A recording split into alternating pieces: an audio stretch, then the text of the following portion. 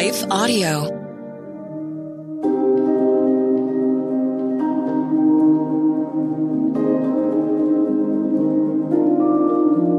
Hello. Thank you for listening to Your Daily Bible Verse, the podcast that examines one verse each day to learn more about God and His will for us.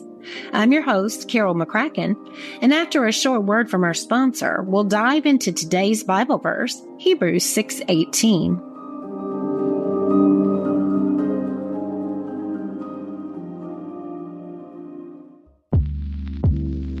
Did you know that the Salvation Army not only provides services to those in need, but we also produce a network of Christian podcasts you can listen to on your favorite podcast store?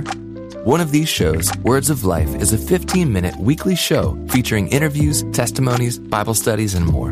In April, we'll once again hear from author and pastor Natalie Runyon. She has created a new 6-week discipleship course for women to talk about community, women in leadership, accountability, and more. We want discipleship to be what's drawing people, not bounce houses. They're more likely to come back and not just to be entertained. Even in me, making him have to pry it from my hands, he was still saying, but I have something better. And it was because of the redeemed saying so, of telling the story of what God had done. When we point people to him, they're going to want to know him. Listen to Words of Life on your favorite podcast store or visit wordsoflifepodcast.org. But look around you. Your family, your faith, they're not in the way. They are the way. From the creators of Jesus Revolution comes the incredible true story. It's going to be dangerous and scary, and giving up, it's not an option. The story of one family's journey from down under to center stage. Unsung Hero, a For King and Country film starring Candace Cameron Bure and Terry O'Quinn. In theaters now. Visit unsunghero.movie to learn more. Rated PG. Parental guidance suggested.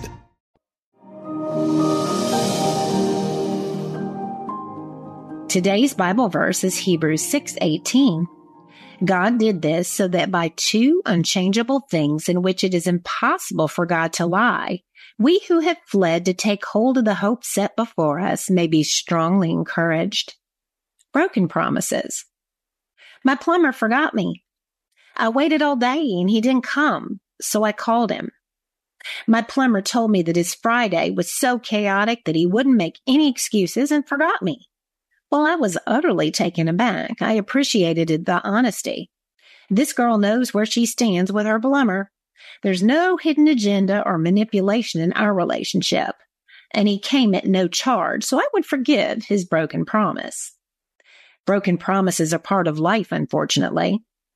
Sometimes people break them because they never intended to keep them. And sometimes promises aren't fulfilled because something legitimately stands in the way.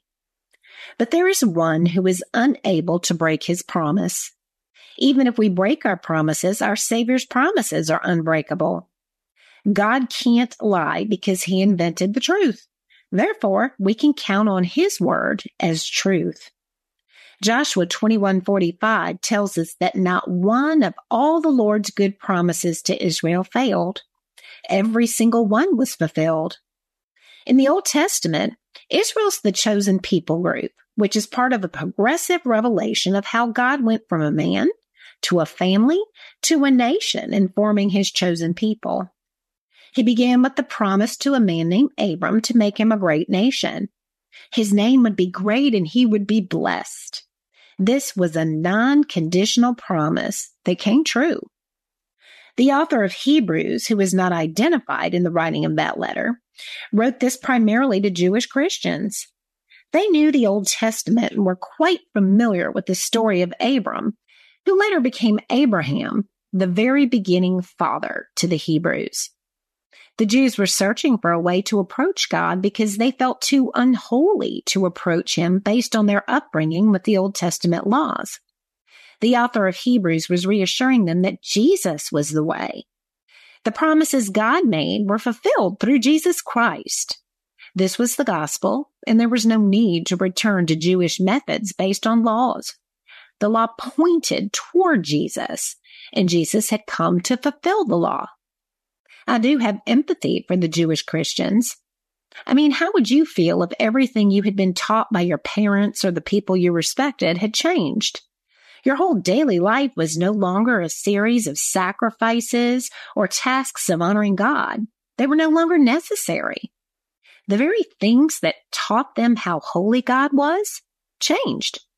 And the temptation was to go back to what they knew, the Levitical system of the law. Yet Jesus Christ had come. The author was encouraging the immediate hearers of his letter to go beyond what were now useless rituals. God would not forget the works they had done, but the things that were hoped for in the promises of God were realized in Jesus Christ. The author encourages the people to look back at how Abraham's promises were fulfilled because God's promises were trustworthy. Abraham waited a long time in anticipation of God's promise of a son, well past when his body could have produced a son, and the promised son came. So it was evident that God was the only one who could have delivered that promise. The author encouraged the Hebrews to rely on faith instead of the law's prescribed rituals, which serve their purpose. Essentially, the thought to these people is encouragement because God's promises are reliable. The word unchangeable in today's verse was a term used for a will.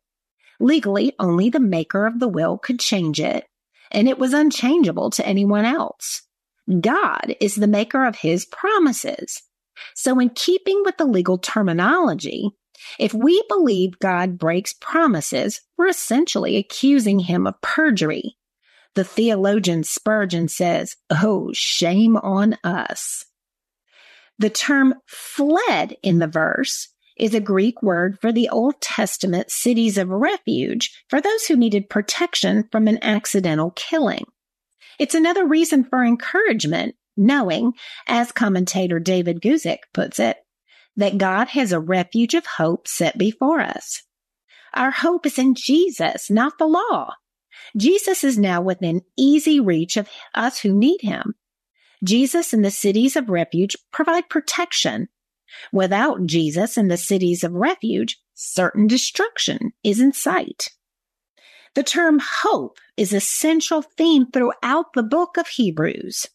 We today can go to Jesus, unlike the cities of refuge that were open only to the Israelites. All God's people are to look to Jesus, the promised Messiah and Savior, who paid the price for our sins as the only holy, acceptable sacrifice God required.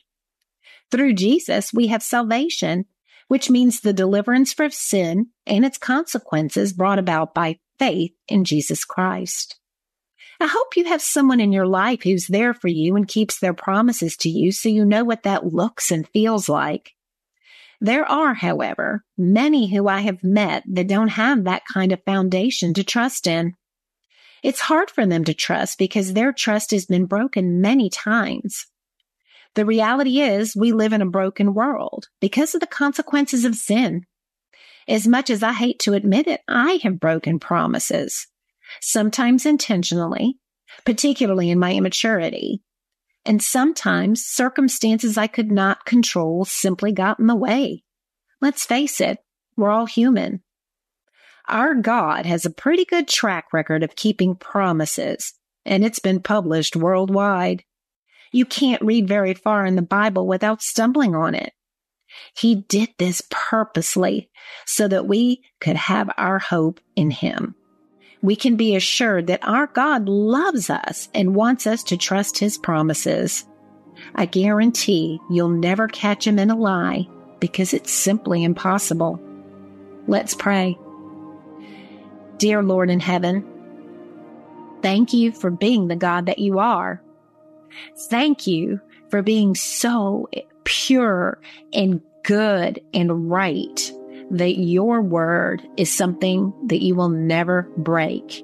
Your promises are good, Lord. You try to teach us that every day, and it requires faith, Lord. We know that. Help us to feel close to you. Make your presence known to us. You're always there, but sometimes it's a matter of us just becoming aware of your presence to know that your word is good. I know that you're comfortable in us testing that, Lord. because you are there like a loving Father.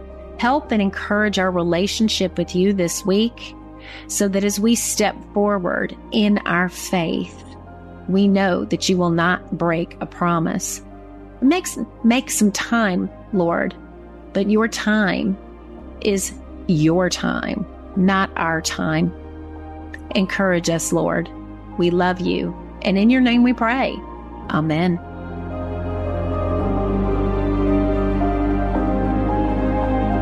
Your Daily Bible Verse is a production of Life Audio and Salem Media. If you liked what you heard today, please take a second to rate and review this podcast in your favorite podcast app so that more listeners like you can find the show. For more faith-filled, inspirational podcasts, visit us at lifeaudio.com.